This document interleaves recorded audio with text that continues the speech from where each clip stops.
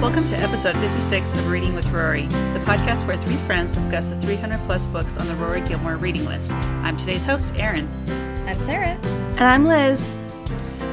So today we are discussing the complete stories of Dorothy Parker, and also kind of combining this with the portable Dorothy Parker because they're kind of the same thing. Not really, and we'll talk about that in a second, but they're close enough that we're just going to combine these two from the list. Also note that this marks the end of our complete works section. So after this, we will be back to regular books, which I have kind of mixed feelings about. I've enjoyed the complete works section, but I'm also kind of ready for just like a regular novel. Yeah, I mean, I appreciate short stories and poetry, so it's fun to have all that because that's part of the complete works a lot. But a novel, I'm ready. Bring it on. But yeah, before we do, let's talk about Dorothy Parker. That's right. So Dorothy Parker was a Gilmore Girls fave, kind of a spiritual inspiration, so to speak, for Amy Sherman Palladino, who actually named her production company Dorothy Parker Drank Care Productions. So we've got some serious Dorothy Parker vibes in Gilmore Girls going on. They reference her a lot, don't they? I feel like they do.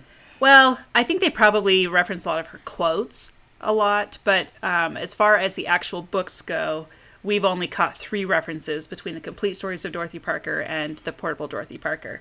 They which show up in season 1, episode 9, season 6, episode 16, and then the spring episode from A Year in the Life. So those are kind of the 3 places where the actual works show up, but she is very likely quoted otherwise throughout the show. So, okay, before we dive headfirst into the world and wit of Dorothy Parker, however, let's make sure that we are well fed and full of energy, because I feel like we should have energy to match the wit of Dorothy Parker. So we got to keep up. I know, right? We got to keep up. So what are we eating today, ladies? Liz, how about you? Well, I mean, the energy is going to come from the caffeine, from my Diet Coke, of course. But I've been eating an English muffin with Nutella and some cream cheese on it. And it's pretty good, actually. It's a good combination. An English muffin with Nutella and cream cheese? Yeah. I've never even considered that combination. It's a recipe I just made up with what's in my cupboard, and it was good. I was happy about it. I might make it again. All right, that sounds great. I mean, it's no cruffin or fancy stuff from the past. But yeah, right. The Diet Coke's good, too. A Diet Coke and an English muffin with cream cheese and Nutella. That is a breakfast of champions right there. It's really good. Sarah, what about you? Well, I'm just having, similarly to Liz, some toast, little in the toast family, but I'm just doing some straightforward, this is like a standard breakfast for me, is like a whole wheat toast with peanut butter and an apple. So it's, I feel like it's pretty healthy, you know? It's gonna fill me up for this combo. Okay, well that sounds great, and it is great. A little bit healthier maybe than other things. Yeah. So judgy. I didn't say I'm eating the healthiest breakfast. It's cool. Well, mine's kind of a combination between the two. So I am eating a chocolate donut with chocolate covered sprinkles, or with chocolate sprinkles from Banbury Cross. Sprinkles? That's a fancy sprinkle. No, just chocolate sprinkles. Chocolate donut, chocolate icing, chocolate sprinkles. It's a triple threat. Chocolate. Yeah. Mm-hmm. And then, but I'm also eating a peach. So I feel like maybe that kind of balances it out, even though they're both just different kinds of sugar. Sure, yeah. But that sounds pretty delicious, too. You said your donut was from Banbury? Banbury Cross, Salt Lake City fave. Yeah. That's right. I like Banbury. It's not my favorite Salt Lake donut, but it is so good. I heard a statistic, and I could be kind of wrong on this, so don't quote me on this anywhere, but I heard a statistic that they supply like a significant portion of the donuts because they'll supply it for like catering and other kinds of things, and so they actually have like a really, really significant business in at least like the greater Utah area, maybe even extending into the region a little bit. Well, there you go. Good for them. So. They are definitely big donut faves, but I prefer a fresh donut in deli. That's my fave. Yeah. Fresh donut in deli? Mm-hmm. It's on 27th South and State. It's so good. Never even heard of that one. Gotta check it out. It's a little hole-in-the-wall place, and it's so good. It's like life-changing. Yep. Interesting. Mm-hmm. Okay, I'll have to check that out. Well, Banbury Cross has these applesauce donuts that are so good. And I think they sell out of them pretty fast regularly. But if you ever have a chance to go in and get one, they don't have them kind of in like the main, they're kind of like down, hidden in a corner of the counter. But if you ever go in there, try and get an applesauce donut. They're pretty darn good. Yummy. That sounds like really good for fall. I know, right? Yep. I'm getting really excited for all the fall foods. All the apple stuff and pumpkin Apple stuff. and pumpkin. Bring on that pumpkin spice. We're basic. Okay, well, that's fun. So let's get back to Dorothy Parker. But first, we're going to do a quick side step segue to our new segment. New segment. Don't forget. Take that, Jeff Bezos. Yeah. Do it. Okay, so today's copy. So I'm actually using a copy of the Portable Dorothy Parker for this. And my copy of the Portable Dorothy Parker comes from a little bookstore called Tim's Used Books, which is in Provincetown, Massachusetts. Provincetown is like at the end of Cape Cod. So if you go down onto Cape Cod and, it's the arm that kind of curves back up. If you go all the way back to the northern tip, like at the very tip, that's where Provincetown is located. And it's this artsy little town, has a pretty big LGBTQ community there. Like that's kind of a big thing that they're known for. And just all these cute little shops. And so I went there with my family when they were out visiting me in Boston one week, and we found this cute little bookstore, Tim's Used Books, and that is where I got my copy of the Portable Dorothy Parker. Oh, it sounds charming. I would love to check that place out. It is charming. Fun fact, resort towns are actually a really great place to find independent bookstores, like used bookstores, because you get all these people who go on vacation and then they read all these books and they don't want to pack their books. Yeah. So you get this, like some of the best and the hardest books I've found, hardest ones to find, I've found in resort towns. Because it's more than just kind of your average, The Adventures of Huckleberry Finn or 1984, which you can find almost everywhere. Yeah. So. Well, that's fun. I love it. That sounds great. Hope you check out Provincetown. Yeah. So go check out Provincetown and Tim's Used Books at some point. Okay, so let's talk about Dorothy Parker. Now, she had a really kind of interesting, fascinating life, which I think kind of matches... she's known for her wit, right? So she's probably going to be an interesting character because she had a very biting sense of sarcasm and humor and, was very sardonic in a lot of her writing. And it makes sense that her personality would match that. So here's a little bit about her background. She was a Rothschild, so she was born Dorothy Rothschild. She was born in New Jersey on the Jersey Shore on August 22nd, 1893. But she grew up in New York City. And like I said, it's pretty apparent she had a sharp wit right from the get-go. Her mother died just before she turned 5, and apparently she didn't like the woman that her father remarried a couple years later. So instead of calling her stepmother or Eleanor, which is her name, she called her the housekeeper. Oh, no. Which I thought was really kind of funny. She also joked once. So she was half Jewish. Her father was Jewish, I think, and her mother was Protestant, or her stepmother was Protestant or something like that. But anyway, she went to this Catholic elementary school in New York City, and she joked once that she was asked to leave her elementary school because she described the Immaculate Conception as spontaneous combustion.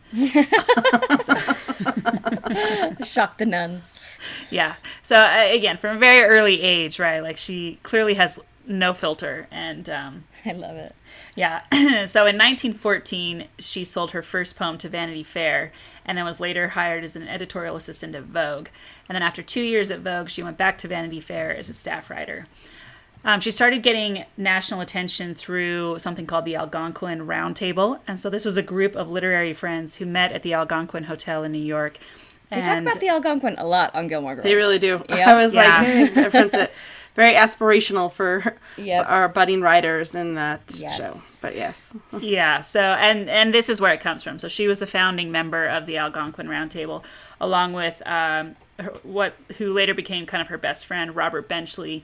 And then there were others involved in that: Robert E. Sherwood, Franklin Pierce Adams, and Alexander Wolcott. among others. So it kind of was, it was one of those literary groups people kind of moved through. And anyway, but this round table started publishing Parker's lunchtime remarks and her short verses in, I think Alexander Woollcott had a column or something like that. And so they would publish them in the column. And that's how she started to gain national notoriety as a quote unquote wit. So that's where some is coming from. She would have like started out as like a Twitter person. Oh, she totally. Like, oh, yeah. She would have been like, she would have given Twitter, Teague a run for tweets, her money, right? Her vicious tweets would have gained her notoriety and gotten her a book deal or something. Absolutely. Yeah.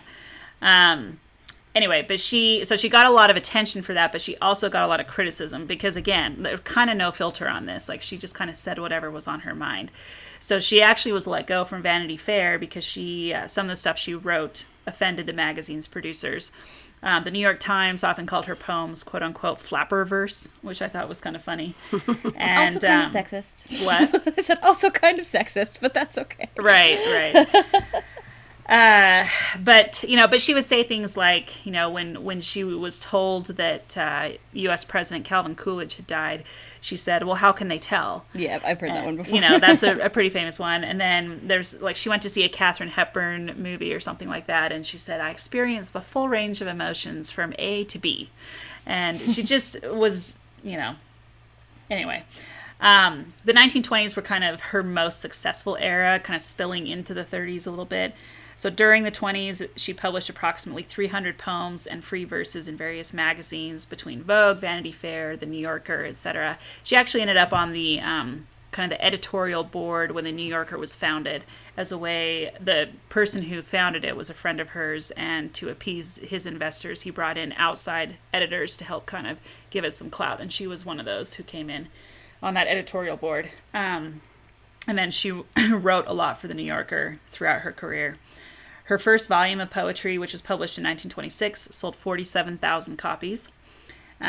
She also collaborated with playwright Elmer Rice to create Close Harmony, which ran on Broadway in December of 1924. The play was well received in out-of-town reviews and in New York, but it closed after a run of just 24 performances, so it wasn't on Broadway for very long. It later became successful as a touring production under the title The Lady Next Door. Some of her most popular work was published in The New Yorker in the form of book reviews. She wrote a lot of book reviews, and it is pretty funny to read through some of her book reviews. Like, she doesn't hold back. Yeah, she doesn't hold back at all, which, again, got her a lot of attention, but also she had kind of a pattern of kind of burning bridges with people, and sometimes she would later reconcile with them, sometimes she wouldn't. Even the Algonquin Round Table, she ended up saying a lot of not great things about it later in her career, and kind of alienated a lot of the members of that group. And some of them she later reconciled with, but yeah, she was kind of known for doing that. Do you feel like that the episode where Rory is reviewing that ballet and she's really mean and like biting about the ballerina and just like harsh about it, like, do you think it's a little nod to this? Because I kind of do. Okay, yeah, I definitely can see that. Mm-hmm. Yeah. Anyway, but so her reviews kind of appeared semi-regularly between 1927 and 1933. They were widely read, and then she published them all in a collection under the name The Constant Reader in 1970, which was also a column that she had, I think, in The New Yorker. As far as like her personal life goes, in 1917 she married Edwin Pond Parker II, but they later divorced in 1928. And then in 1934 she remarried a man named Alan Campbell, who was an actor, and the two of them moved to Hollywood and began writing for Paramount Pictures, working on more than 15 films together before her political activism got her blacklisted in Hollywood, which is kind of interesting. She was nominated for 2 Academy Awards during this time. One was for Best Screenplay for the 1937 film A Star is Born, which is the film that Lady Gaga and Bradley Cooper remade not too long ago. Well, they remade the... Well, they remade a remake. Yeah. And like 4 of them. The third remake of it. But the original... the 4th. Well, was it the 4th? I think it might have been the 4th, yeah. Because also, remember on Gilmore Girls when Lorelai watches all 3. All 3 versions of A Star is Born at that point, yeah. And it's like her night of wallowing, and then Luke comes back. It's great. It's a great episode. But yeah, that scene with Judy Garland, that's not the Dorothy Parker version. Hers was the earlier version, yeah. Yeah, but yeah, Dorothy Parker's is the original. Yeah. Like, she's the one who she wrote, or at least co-wrote the screenplay for it. So she got an Academy Award nomination for that. And then she also got an Academy Award nomination for Best Screenplay for a movie called Smash Up: The Story of a Woman. And anyway, so she had a kind of an interesting career in Hollywood, too. She worked on the screenplay for the 1942 Alfred Hitchcock film Saboteur, and among others. So, but then she was blacklisted, right? But then she was blacklisted. Yeah, so we'll get into that here in a second when we talk about her activism. But one thing I wanted to say about the Portable Dorothy Parker, since we're talking about kind of the two works here. So the Portable Dorothy Parker comes out of a series called, it was a series of portable collections that were prepared for servicemen who were stationed overseas during World War II. And it's basically just an anthology of various kinds of works, and I think it spanned a lot of different authors. But what's interesting is that the Portable Dorothy Parker is one of 3 portable series that has remained in continuous print. The others, I think, being Shakespeare and the Bible. So Wow. yeah, so I think that's really interesting, right? Yeah, that's pretty cool. And the Portable Dorothy Parker has an introduction by Somerset Maugham. The original one did. Yeah, Somerset Maugham. Yeah. Yeah, the original one did. So anyway, kind of an interesting, and again, that's kind of why we're combining these, because the Portable Dorothy Parker is just an anthology of her. That's the one that I have. Yeah, and it's like, whereas the stories are obviously just her stories, the Portable Dorothy Parker takes in her reviews and her poems, all kinds of different essays. writing. Yeah, yeah. So the Portable, very prolific. Yeah, it's more of an anthology than the complete stories is. Anyway, okay, so about her activism. So during the 1930s and 1940s, she became an increasingly vocal advocate of civil liberties and civil rights, and was a frequent critic of authority figures, which is not terribly surprising. But what's interesting is that she ended up getting involved in a lot of stuff that was kind of connected to the Communist Party. And probably would have gotten her blacklisted, I'd imagine, right? Well, that is what got her blacklisted. So she helped to found this group called the Hollywood Anti-Nazi League in 1936, which the FBI suspected of being a Communist Party front. And what's interesting is that this Hollywood Anti-Nazi League, the membership for it eventually grew to like 4,000 people. And it was very wealthy members who were able to contribute as much to Communist Party funds as the whole American working class, which is pretty interesting. Yeah. Even though they may or may not have actually been intending to contribute to the Communist Party clause, or Communist Party cause. Anyway, but because of that, she kind of got listed as a communist by this publication Red Channels in 1950. And this is around the time when Joseph McCarthy's getting big and his whole anti-communism thing is going crazy. And so she ended up getting blacklisted from Hollywood as a result of her association with these groups. So that's kind of brought an end to her Hollywood career. Her final screenplay was a movie called The Fan, which was a 1949 adaptation of Oscar Wilde's Lady Windermere's Fan. Directed by Otto Preminger. Preminger, I love Otto Preminger. Yeah, so that's kind of her life. Now, before we kind of move into these stories, there's a fascinating story behind her death that I just want to take a minute and talk about. Okay, I know, and covering it from like womb to tomb. I love it. we really are. And what's interesting is that this episode is perfectly timed, because some of the stuff that happens as with her like burial and post-burial happened within the last 2 weeks. So there's some this is a very relevant thing to be discussing right now. So Dorothy Parker died on June 7th, 1967, and again, she wrote a lot for the New Yorker, where I was very involved. And there's an article in the New Yorker that was published September 4th, days ago. And it's called The Improbable Journey of Dorothy Parker's Ashes. So I want to read a little bit of this article, because it's just so fascinating to listen to this. Okay, so Dorothy Parker dies 1967 of a heart attack. She's found by her chambermaid and is basically dead. So Dorothy Parker had named her friend, her second husband, Alan Campbell, had already passed away from a drug overdose. And so she had left her entire estate. Well, she had named her friend Lillian Hellman, who we know from the Children's Hour. Yeah, they had a thing. Okay. Yep, so they were buddies. So she had named Lillian Hellman as the executrix of her estate. However, she left her entire estate to Martin Luther King Jr., even though she had never met Martin Luther King Jr., and he had no idea who she was. Anyway, so when Lillian Hellman finds out that she had not been left any money, she was furious, and she swore that Parker must have been drunk when she wrote the will. Parker did drink a lot, so that's not terribly out of the question. So out of spite, Hellman orders all of Parker's effects to be thrown away, including her papers, books, clothes, and her keepsakes. She also disobeyed Parker's wishes for a quiet cremation and organized a public memorial at a funeral home on the Upper East Side. She laid her body out in a size 3 beaded gold caftan given to her by Gloria Vanderbilt, even though Dorothy Parker just wanted to be cremated.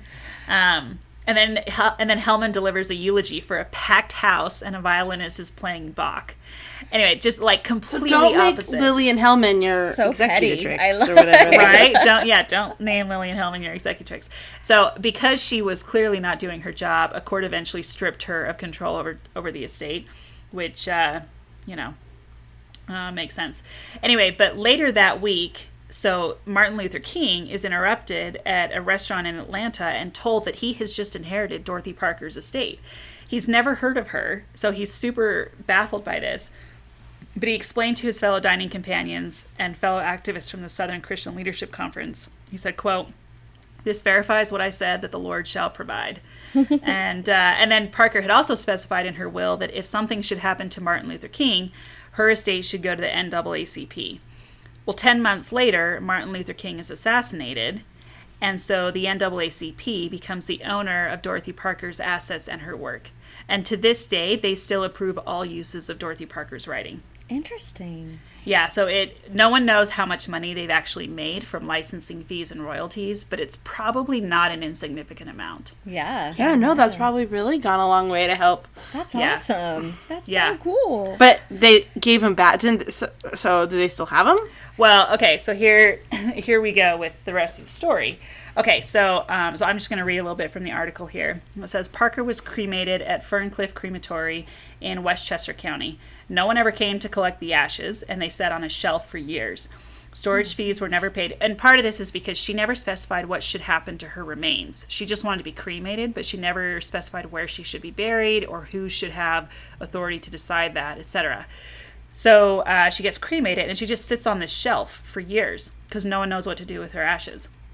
The storage fees were never paid, so in 1973, after many unreturned phone calls, a frustrated clerk at Ferncliff sent the urn to the address listed on Parker's paperwork, which had once belonged to the office of Parker's lawyer, Oscar Bernstein. By this time, Bernstein had retired, and his partner, Paul O'Dwyer, had taken over the practice. O'Dwyer had barely interacted with Parker and had no idea what to do with the delivery, so he stuffed the urn into a filing cabinet attached to his desk and forgot about it. Then in the early 1980s, so this is like 15 years after she's passed away, the author and actor Malachi McCourt visits O'Dwyer's office and began telling a story about meeting Parker at a Hollywood party in 1961 without recognizing her. He says she was brightly dressed, her hair not white, blondish, warm, and friendly, and somewhat amused by my attention, McCourt told me. And I said, "You're sure now that you don't want to spend the night with me?" And she said, "Young man, you might think you're flattering me, but you're mistaken." And so O'Dwyer asks McCourt if he wants to see Dorothy Parker again. And he said, "Well, yeah, but I think she's dead." And so he said, O'Dwyer gave me a look and went to his desk and pulled out an urn from a metal filing cabinet in his bottom drawer. It was not large, maybe the size of a small flower vase. It was only about 10 inches, I think. Very small. And he said, "So here she is again." And I said, "Oh my God, how are you, Dorothy?" And anyway. And the story keeps going. What? Yeah. We're still going. So 1988, O'Dwyer, who's then 81, decides he needs to do something about Dorothy Parker's ashes before he passes away and they get lost forever. So he calls Liz Smith, a gossip columnist for the Daily News, who had been a friend of Dorothy Parker's, and asks for advice. So Liz Smith mentions Parker's plight in her column and soon received more than 70 letters in response. So O'Dwyer holds a cocktail party of 30 Parker devotees at the Algonquin Hotel. He explains to the guests that the instructions in Parker's will were unclear about where her remains should go, and he asks them for suggestions. And the ideas were all over the place. So Liz Smith wanted the urn in a lighted vitrine in the Algonquin, but the manager, Edward Pitt, declined to take it, saying it made him squeamish. An aviation company representative proposed sprinkling the ashes out of an airplane over the Hudson. An artist said that he had developed a way to mix the ashes with oil and could paint Parker so she could live on as a portrait in perpetuity. A guest proposed that she be encased in bar to honor her love of drinking. This could be like a movie. I know, it's so great. And then it says one inebriated brainstormer wanted to wrap the ashes in paper like cocaine and divvy them up among the crowd, which is weird. But O'Dwyer didn't like any of these suggestions. He thought that they were macabre and inappropriate. So he confessed at the time, said, "I have no idea what we will decide." So the conundrum soon became headline news in papers as far away as Australia.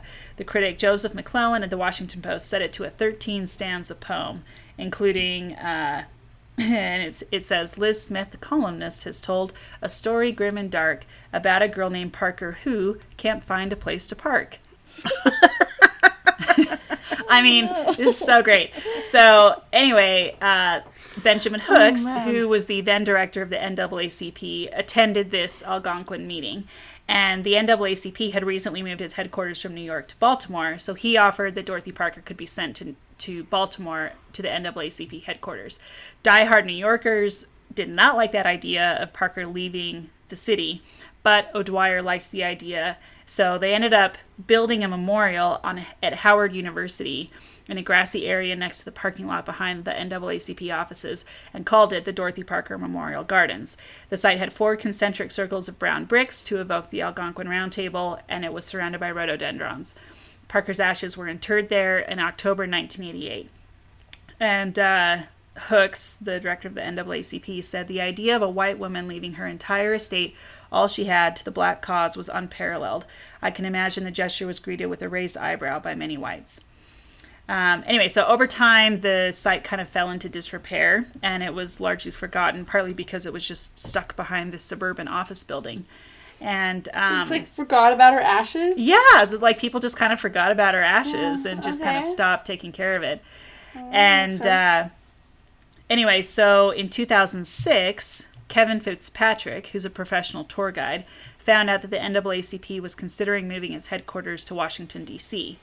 So Fitzpatrick is an avid Dorothy Parker fan. He wrote a guidebook called A Journey into Dorothy Parker's New York, and he founded the Dorothy Parker Society and hosts a yearly event at the Algonquin called Parker Fest, which is so great. So he's gonna find her ashes. So anyway, Good. All right. Yeah, so he's gonna figure this out. Anyway, so he said, there's this thing with the round table people. Disgracefully very few have graves. So he talks about how Robert Benchley, who was Parker's best friend, his urn was sent to his family just empty.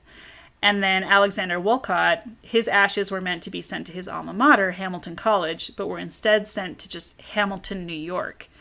So I have no idea where they are in Hamilton, New York. And he said, Judy Garland got moved, Scott and Zelda Fitzgerald got moved. He said, look what happened to Truman Capote. After a dispute, the writer's ashes were divided between his partner and a friend, and some of his remains were later sold at auction. He said you could write a book about Truman Capote's afterlife. And I feel like you could write a book about Dorothy Parker's afterlife. Yeah, no, this is a journey. Right? This is a journey. Anyway, so Fitzpatrick had been in touch with Parker's relatives, 3 grand nieces who live in central New York. They're still alive. And they had lost touch with their Aunt Dot, as they called her, after she and their uncle had an argument over a family funeral. They didn't even realize that she was famous, even though their mother kept her books in the family's home library. And so one of the nieces says, I remember we heard about her death when we were getting in the car. It was on the radio and it was on the nightly news too. Headline news in the New York Times. These grandnieces had no idea what had happened to her remains. So they were shocked to hear about where they had ended up. And one of them said, "Our family never knew that her ashes were in a drawer." And so they wanted her brought back to Woodlawn Cemetery, which is in the Bronx, where her parents and grandparents were buried. And anyway, and they found out that Dorothy Parker's father had purchased a plot with 6 places, and 2 empty ones had been passed to Parker herself, and were still empty at the time. So anyway, so Fitzpatrick, this Dorothy Parker fan, works on a proposal for her move. So he had to collect signed letters from family members and court documents, all sorts of things.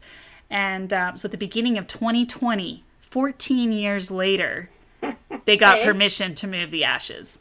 This is why this is so fascinating. So in this August, as in 1 month ago, weeks ago, Fitzpatrick met the writer of this New Yorker article at Penn Station, wearing a mask and carrying a 10 by 14 inch pinewood box, which he had built to carry the urn. So they travel down to Baltimore. I mean, isn't this so great? I just love this story.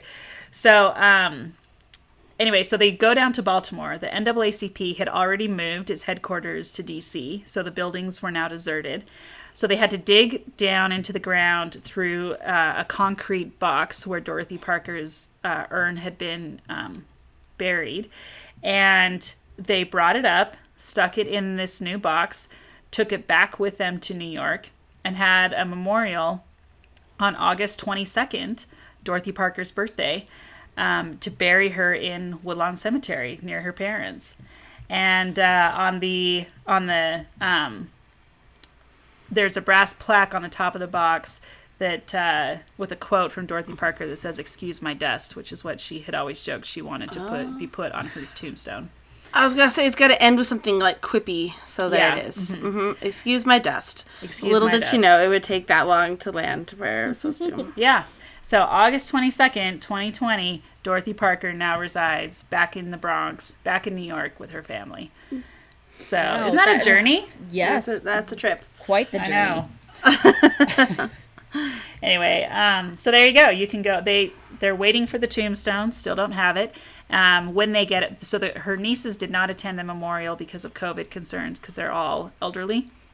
But they're hopeful that they can attend when the tombstone is actually put up at the gravesite, and that they'll have a larger celebration down the road. So anyway, stay tuned for Dorothy Parker burial stuff. Set a news alert on your whatever you get your news on, and any Dorothy Parker news should be good.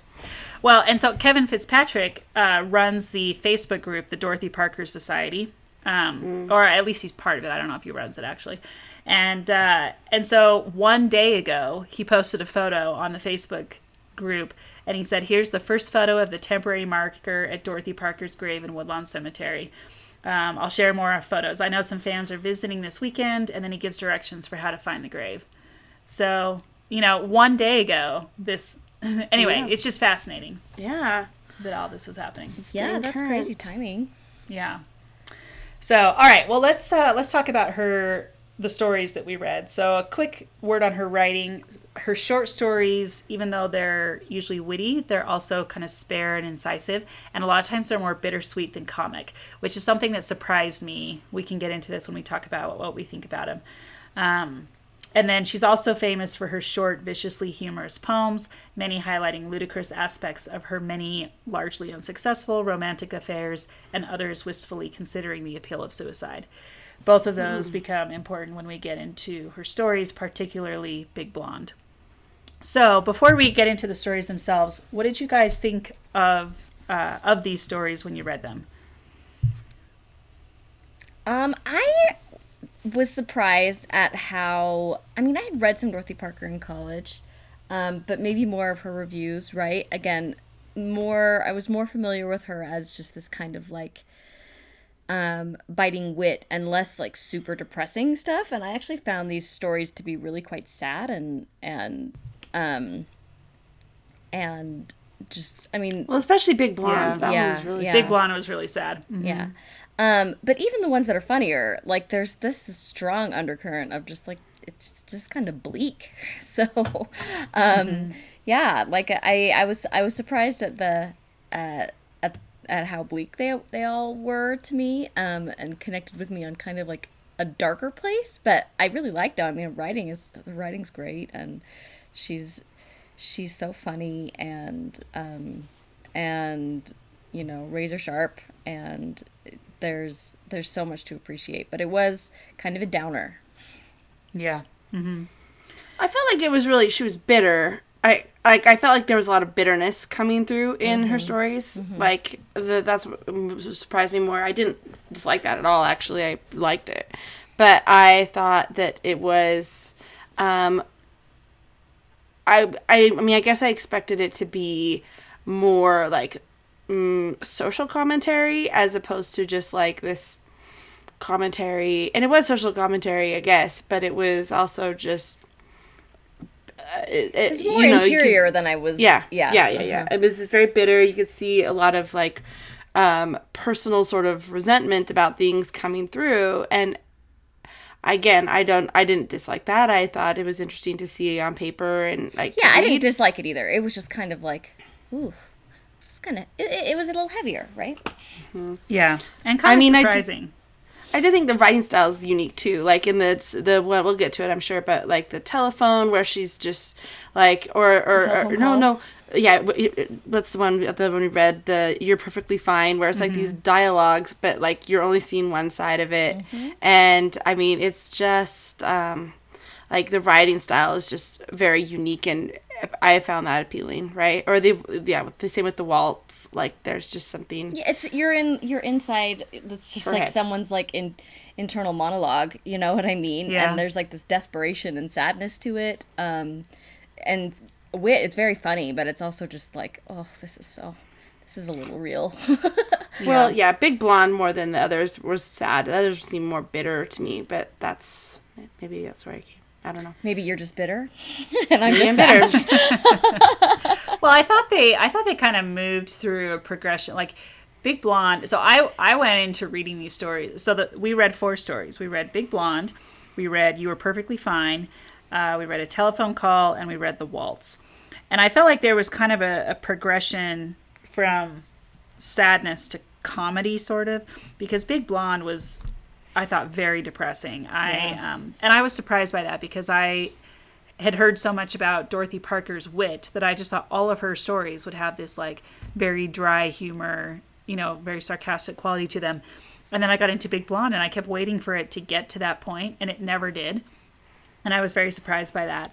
But then I felt like, You Were Perfectly Fine and A Telephone Call were a little bit less depressing, but still, kind of not necessarily happy or funny. I thought they were funny. I just thought they were sad. Well, yeah, they had like funny elements to them, but yeah, kind of sad, maybe kind of bitter, like Liz said. And then I got to The Waltz, which I just thought was absolutely hilarious and was laughing out loud like the whole way through. Even though, again, it wasn't like light happy; it was kind of a dark happy, but it was very funny, and I thought also very relatable. All the asides. Oh yeah. Anyway, so let's start talking about some of these stories. Let's start with Big Blonde. Big Blonde was her best-known short story. It was published in the Bookman magazine and awarded the O. Henry Award as the best short story of 1929. So a little bit, this is the only story where you can really find any sort of commentary. Most of the others you can't really find any commentary on. But this one, it talks about how it's a story that presents a sad and biting view of a woman's life in the 1920s, an era often considered both fun and liberating for women. Big Blonde received a warm critical and popular reception and was honored as the best short story of the year in, again, the prestigious O. Henry competition for 1929. A year later, it appeared in a collection of stories by Parker entitled Laments for the Living, which I think is a very depressing title. And it has since been reprinted in many anthologies and readers. Big Blonde is considered Parker's most significant literary accomplishment and also her most autobiographical piece of writing.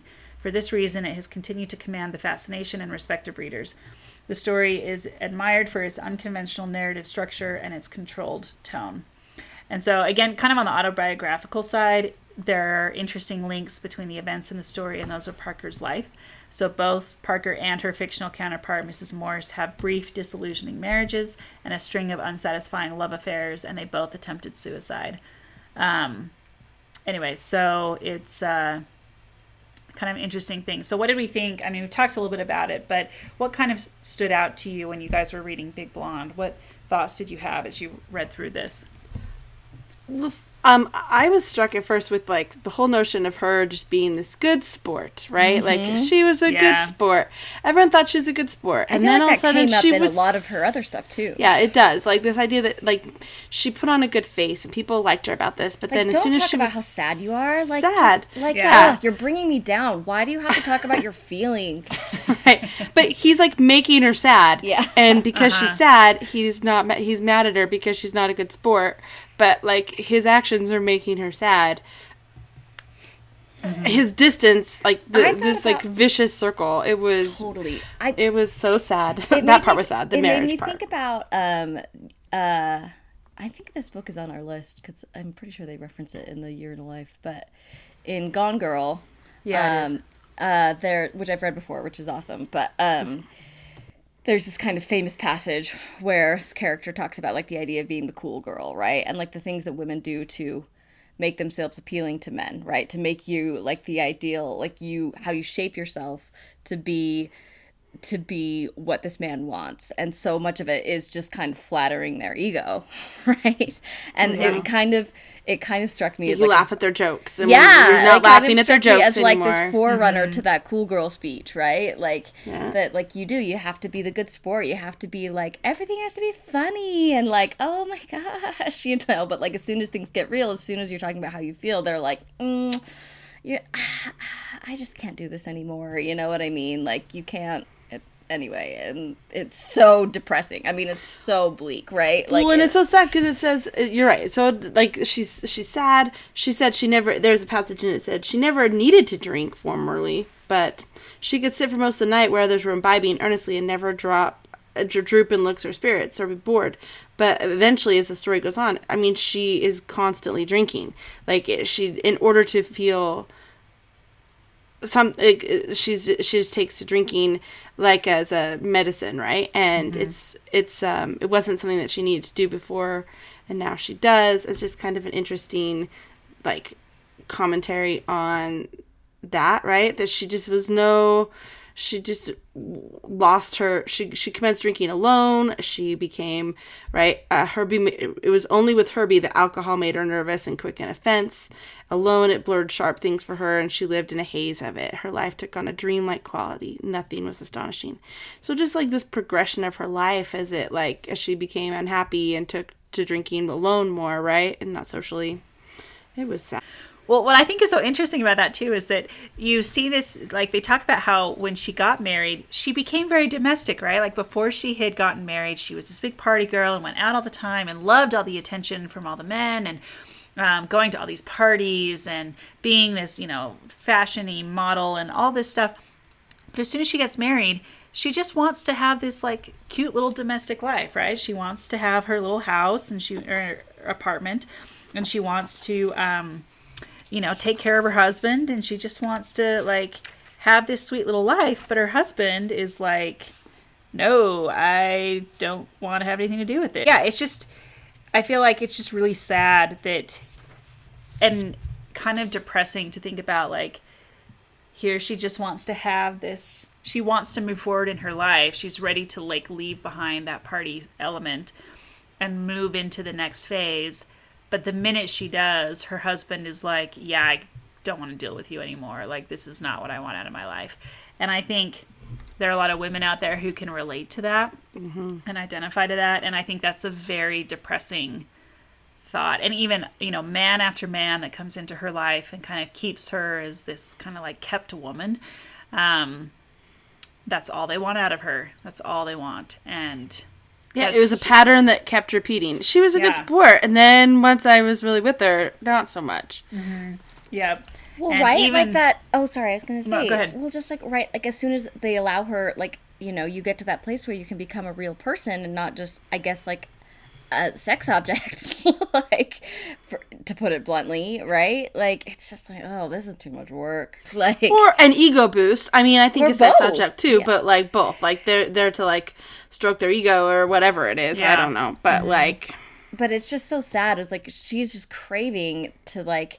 I think part of that domesticity was just kind of like to kind of like a real partnership, right? Like in just like that happy like contentedness. We're going to be home together, and like we don't need to go out and go drinking and go party. Like we can just be home and be ourselves together, and express all parts of ourselves. And they only wanted some parts of herself, and it was just so sad. Oh gosh. And it was like, no wonder she drove to drinking and like suicide. It was jeez. I had to keep reminding myself, this was written, like, this is about the 20s. This is about the 20s. Yeah. Like, how it doesn't seem, like, it could be written today. Just like Gone Girl, right? Like, it could be written today, and it might describe women today, too, right? In different situations, maybe, but not entirely, right? I don't think it's that. I think it's fairly universal. Yeah. Sadly. Yeah. I think so, right? Mm-hmm. Like, I think those emotional experiences, are still very relevant, and what you, it just made me so sad that they just didn't, all these men didn't want to really know her or be with her. They just wanted her to be a good time. Well, and a lot of them were already married too, right? Mm-hmm. Like Ed. So, what they're wanting out of her, they don't. But even need, her husband. What do you mean? Even her like husband? even her husband was what he wanted out of her, right? Oh yeah, true. But even a lot of the men that she kind of ends up with, they already have the wife at home, right, with the kids and whatever.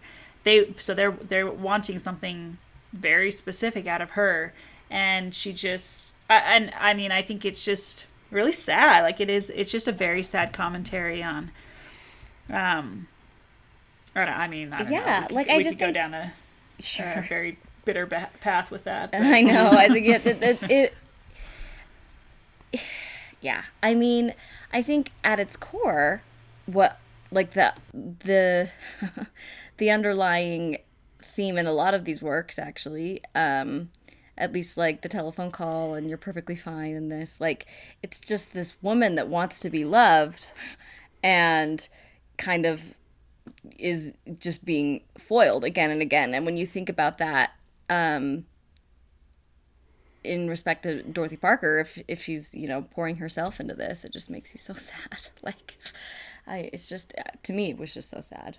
And, because it was just like this, I feel like the wit is kind of covering up this just like open, aching need to be loved and accepted, and you just have to laugh at it because you're not getting it. You know what I mean? But she's not sympathetic to the men. She's not being like, oh, look how great they are. I just want them to love me. She is almost like mocking their, like, I don't know what. But I feel like she wasn't very kind to men in her writing, in what I read. No, even though she's like placating them. I don't think so either. But I don't think that takes away from wanting to be loved. That doesn't mean... Oh, no, I don't think so either. I'm just thinking it doesn't sound like I want to be loved, so here, let me... Like, she abandoned the idea of, like, trying to please them constantly in order to have them love her, right? Like, I don't know. Right, but the idea... That's what's so sad. The idea is, like, if you feel like you have to be... a good sport in order to be loved. And she's rejecting that, as she should, because that's ridiculous. And, like, there's going to be some bitterness that comes through there, because how sad is that, right? Like, you just well want to earned. be your whole self, and they're just kind of like, oh, stop being such a drag. Like, or I like this one where Herbie's like, well, I don't like it. It's just kind of gross. But he's just like, he would be immediately enraged. All right, crab, crab, crab, crab, crab. That was all she ever did. What a lousy sport she was. There'd be scenes, and one or the other of them would rise and stalk out in fury. Like, the whole idea that she's just constantly, like, this downer for him. She just keeps getting mad. Like, how dare she? I don't know. It's complicated. I think it's really interesting and really sad, and there's, there's so many layers there of bitterness, of remove, just to kind of, like, that's where the alcohol maybe comes in to, like, to kind of numb your pain from, and to kind of get you through your days, sort of a thing, because what you really want is, like, because, like, when said when she was married and she was trying to have this domestic happy life, that she didn't want to drink, and it was like, these circumstances drove her to it, and and that was the only way she could kind of navigate the pain of it all. Yeah. Well, on that note, I want to talk about a telephone call, because I think this kind of also painful. Yeah, this kind of transitions nicely into a telephone call, which I thought was maybe the most relatable story of all of them that we read. Oh yeah, the waltz. That just sounds like something someone wrote. I read on Twitter yesterday about waiting for a guy to text back. You know what I mean? Good grief. Yeah, and so a telephone call is about a woman who's waiting for a man to call, and that's literally all it is. She's just sitting there waiting for him to call.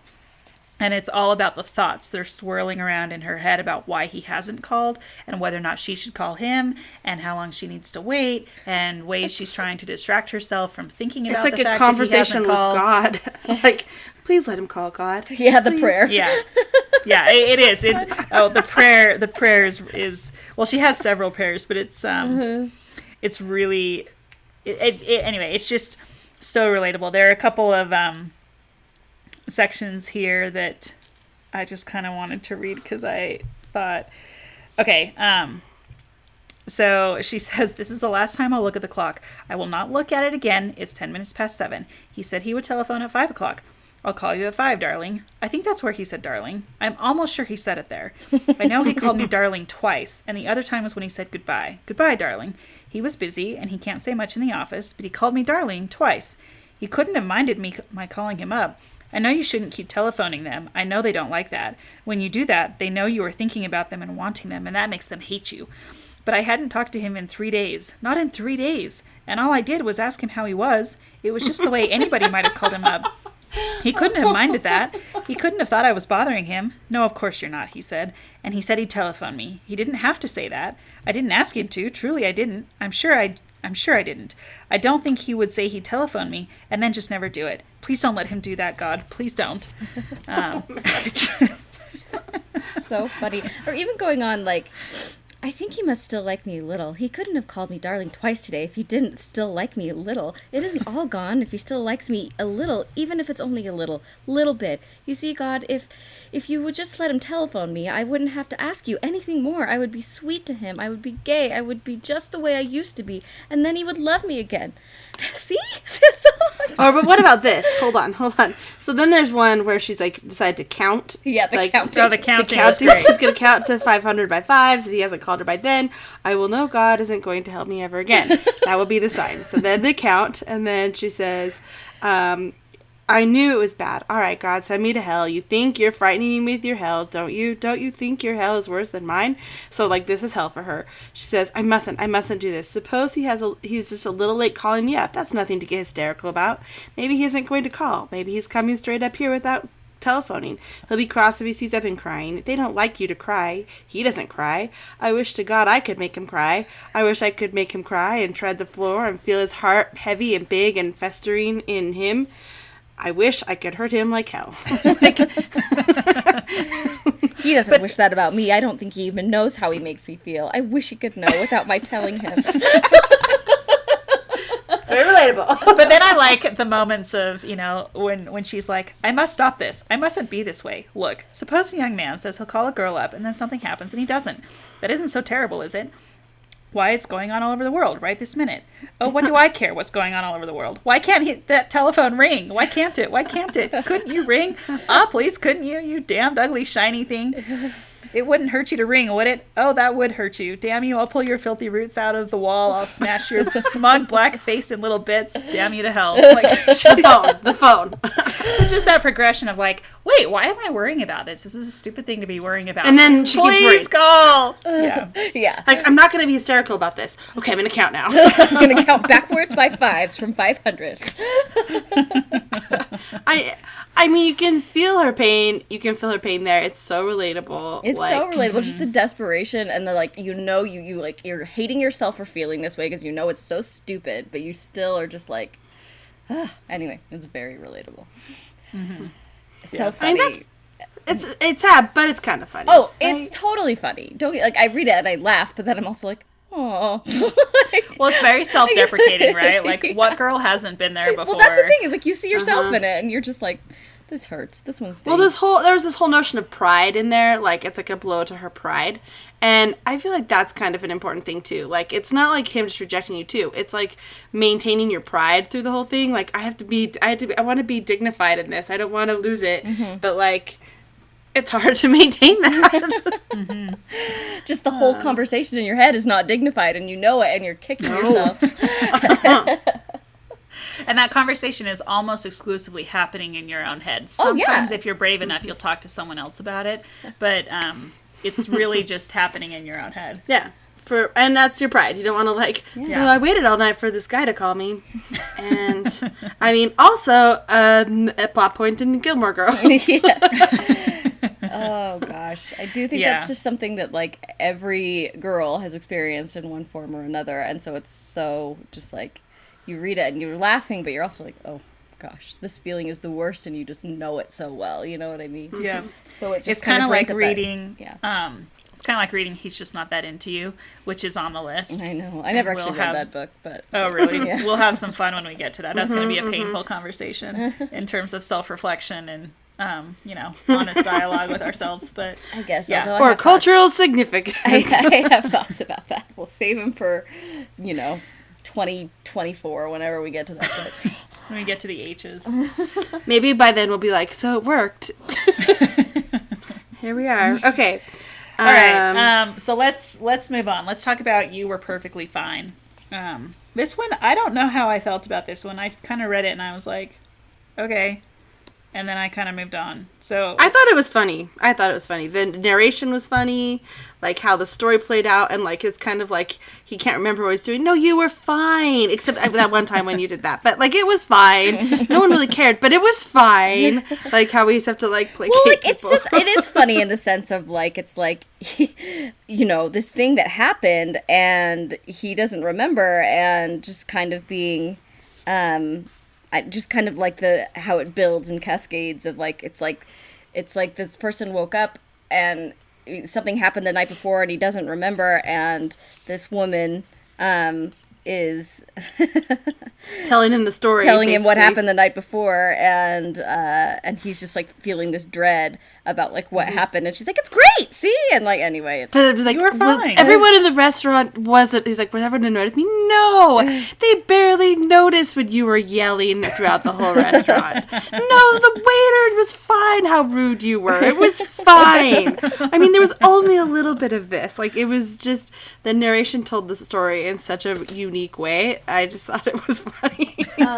But it also seemed like like almost kind of like she was taking advantage of him. She was taking advantage of him, right? Where she's like, you said such lovely, lovely things, she said, and I'd never known all the time how you'd been feeling about me, and I'd never dared to let you see how I felt about you.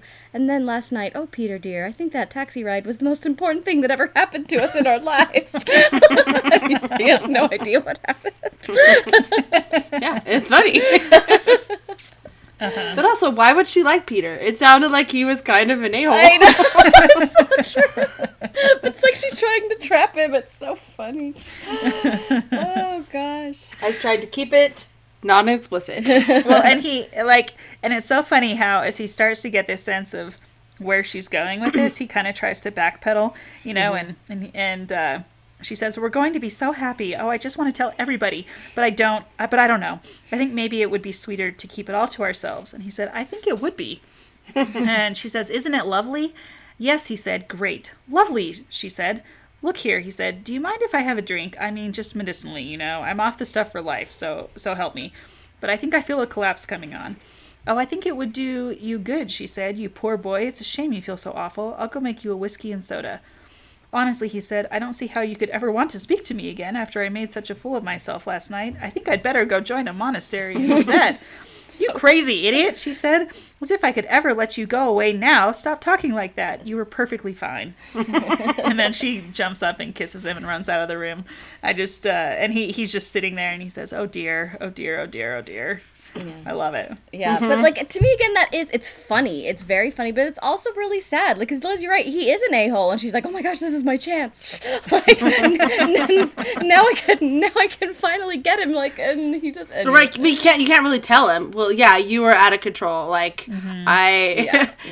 don't like where you were with that, but you have to be. I mean, probably not in those same circumstances, but like for sure we do that to people, right? Like, no, it's fine. No, you like tell them what they want to hear a little bit, right? Like I've done it, not similar experience with that one, but I've done it. I know I have.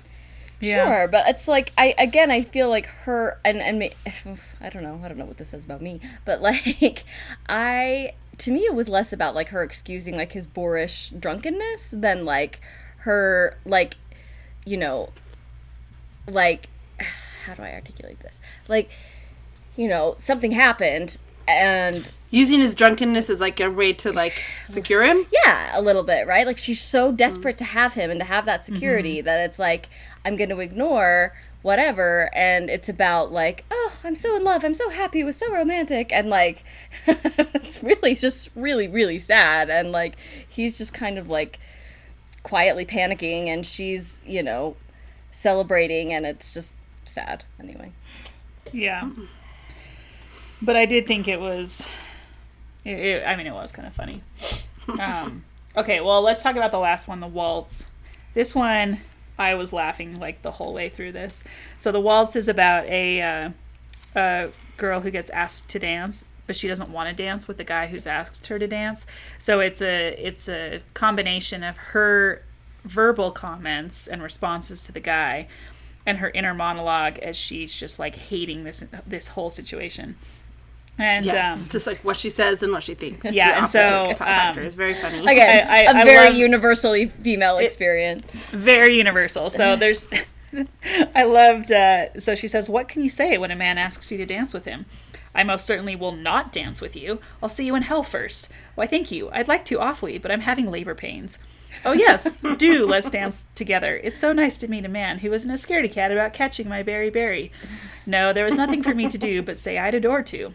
Well, we might as well get it over with. All right, cannonball, let's run out on the field. You won the toss, you can lead. And anyway, and then he's like dancing at the wrong pace, and she says, I'm so glad I brought it to his attention that this is a waltz they're playing. Heaven knows what might have happened if he had thought it was something fast. We'd have blown the sides right out of the building. Why does he always want to be somewhere that he isn't? Why can't we stay in one place just long enough to get acclimated? It's this constant rush that's the curse of American life. That's the reason we're all of us so... Ow! For God's sake, don't kick, you idiot! This is only second down. Ow! Oh, my shin. My poor shin that I've had ever since I was a little girl. And then she says out loud, she's like, oh, no. Goodness, no. It didn't hurt the least little bit. And anyway, it was my fault. Really, it was. Truly. My fault. Well, you're just being sweet to say that. It really was all my fault. And then she says, I wonder what I'd better do. Kill him this instant with my naked hands, or wait and let him drop in his traces. Maybe it's best not to make a scene. Anyway, and she just kind of goes on, and, she said, I've led no cloistered life. I've known dancing partners who have spoiled my slippers and torn my dress. But when it comes to kicking, I am outraged womanhood. And anyway, it just, oh gosh, I love it. And she talks about how long they've been dancing, and, she says... she talks about how, like, oh yeah, and here I've been locked in his noxious embrace for the 35 years this waltz has lasted. Yeah,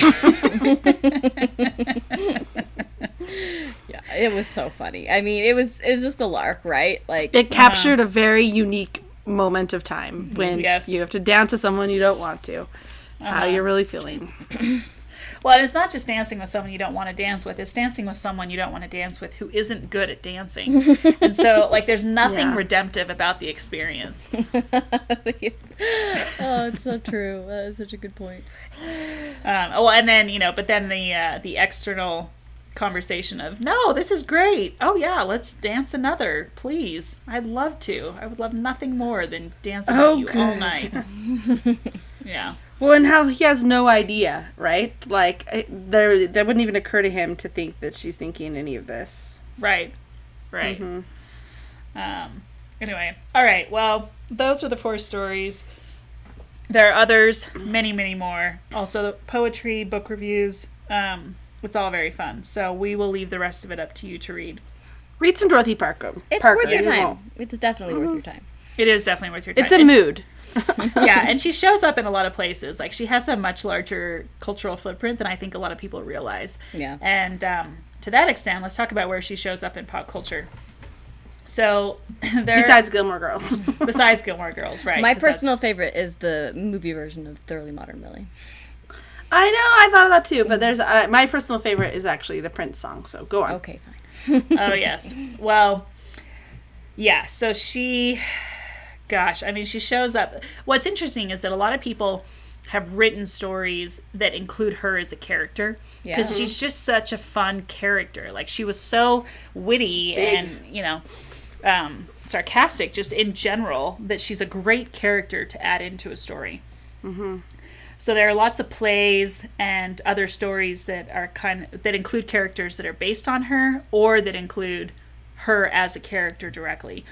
So some of those include, Lily Malone, the character Lily Malone in Philip Berry's Hotel Universe from 1932, the character Mary Hilliard in George Oppenheimer's Here Today, 1932, Paula Wharton in Gordon's 1944 play Over 21, and Julia Glenn in the Kaufman-Moss-Hart collaboration Merrily We Roll Along from 1934.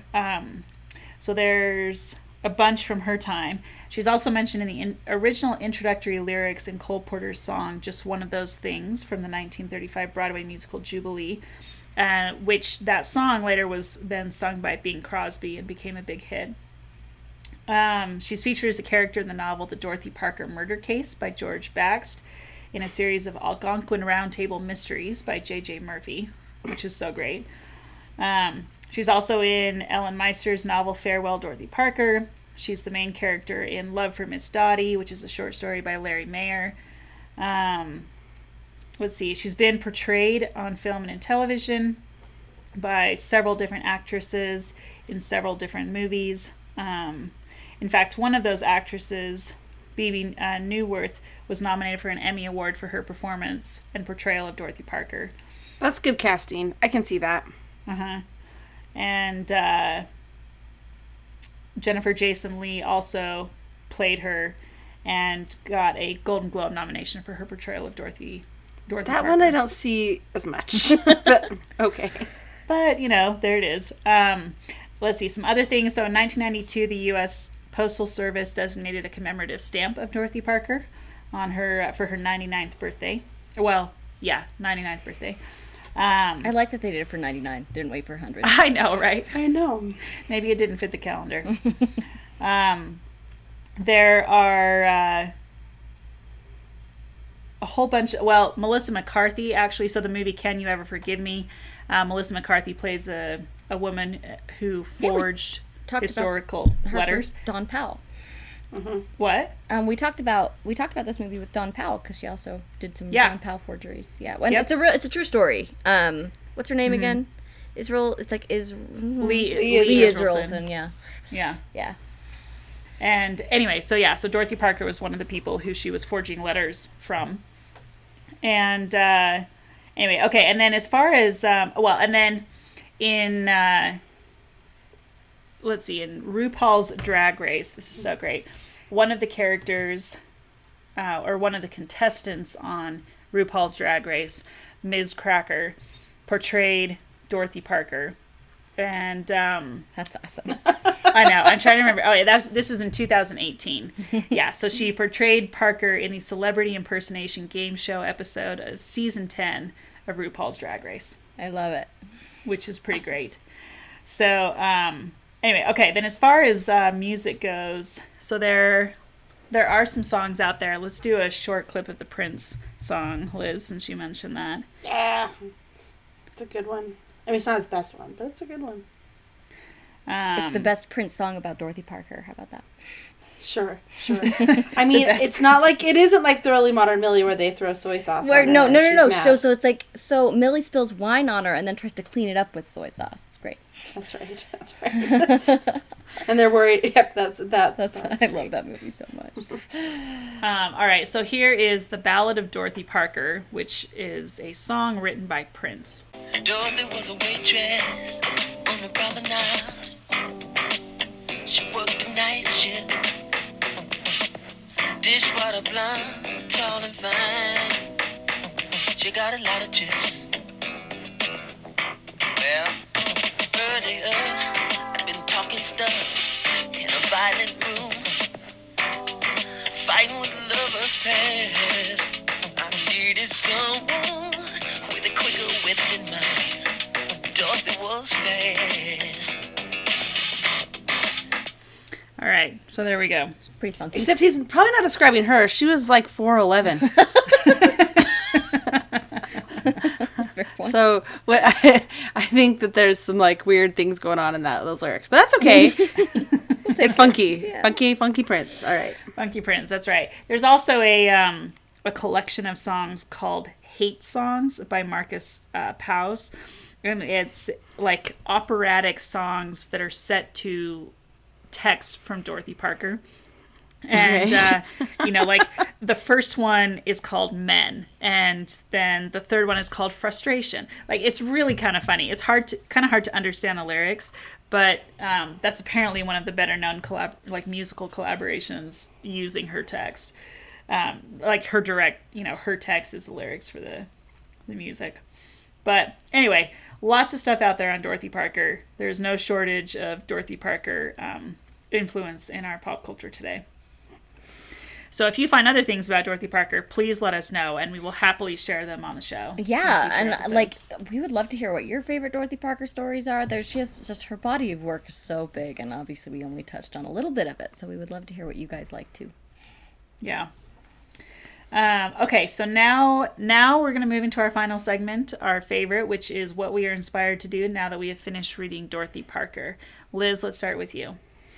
I want to read her reviews, her constant reader reviews, or find that book.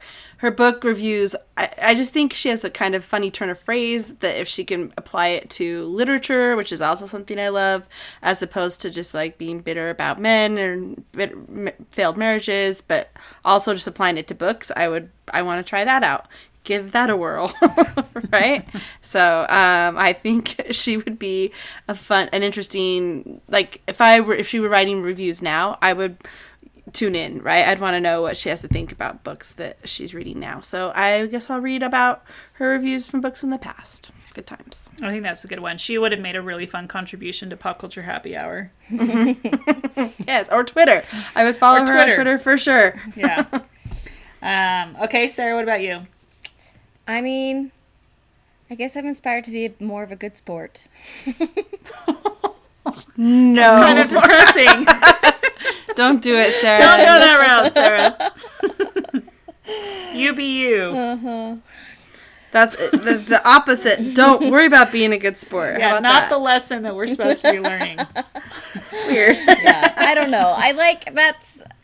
I didn't come away with it being like, wow, like I want to write mean essays about stuff I see, or like I just, but it did make me think, about that element of obviously I want to be myself, and if a guy can't deal with the fact that you're not a good sport, then, good riddance. But it just was thought provoking in that sense. Like next time you laugh at a guy's joke that isn't funny, think about that. Yeah. Like, oh, that's so funny. Yeah, next time I hear either of you fake laugh, I'm going to call you a good sport. That's fair enough. That's what I'm inspired to do. No, that's not what I'm inspired to do. Well, no. Like, thanks for being a good sport. Fake. Right. Yeah, I was kind of on the train that Liz was on. I wanted to read more, especially her poems. I think her poems are, like, the quotes that you hear from Dorothy Parker, I think a lot of them come out of her poetry more than her short stories, and just little clips of what she says here and there. So I was kind of inspired to read more, like a broader slice of her work, just to get a better sense so that I can catch those references when they do come up, because I know they're out there and I know they pop up all over the place, but you can't catch them if you don't know them. So that's kind of, I want to be able to see something and say, oh yeah, that's reminiscent of Dorothy Parker, or that comes from Dorothy Parker, and just have a better appreciation for that. So that's kind of what I'm inspired to do. I like it. Yeah. So, okay, well, how much have you read of Dorothy Parker's works? What do you think? Have you read her poems or her book reviews or other short stories that we didn't read here today? Come start a conversation with us on Twitter, Instagram, and Facebook at Reading with Rory, or find us on our website at readingwithrory.com. You can also follow us on Spotify for playlists inspired by the books we read, like the Prince song and the other random hate songs and other things that we find. Thoroughly Modern Millie. Or Thoroughly Modern Millie, that's right. Also, don't forget to leave us a review. We really like knowing how we're doing, and it really does help others find us. So if you haven't yet, now's the time to go in and leave us a review on whatever app you use to listen to your podcast. Next time on Reading with Rory, we'll be discussing A Confederacy of Dunces by John Kennedy Toole. So we can't wait. We hope you'll join us. Thank you for listening and reading along with us, and we'll catch you next time.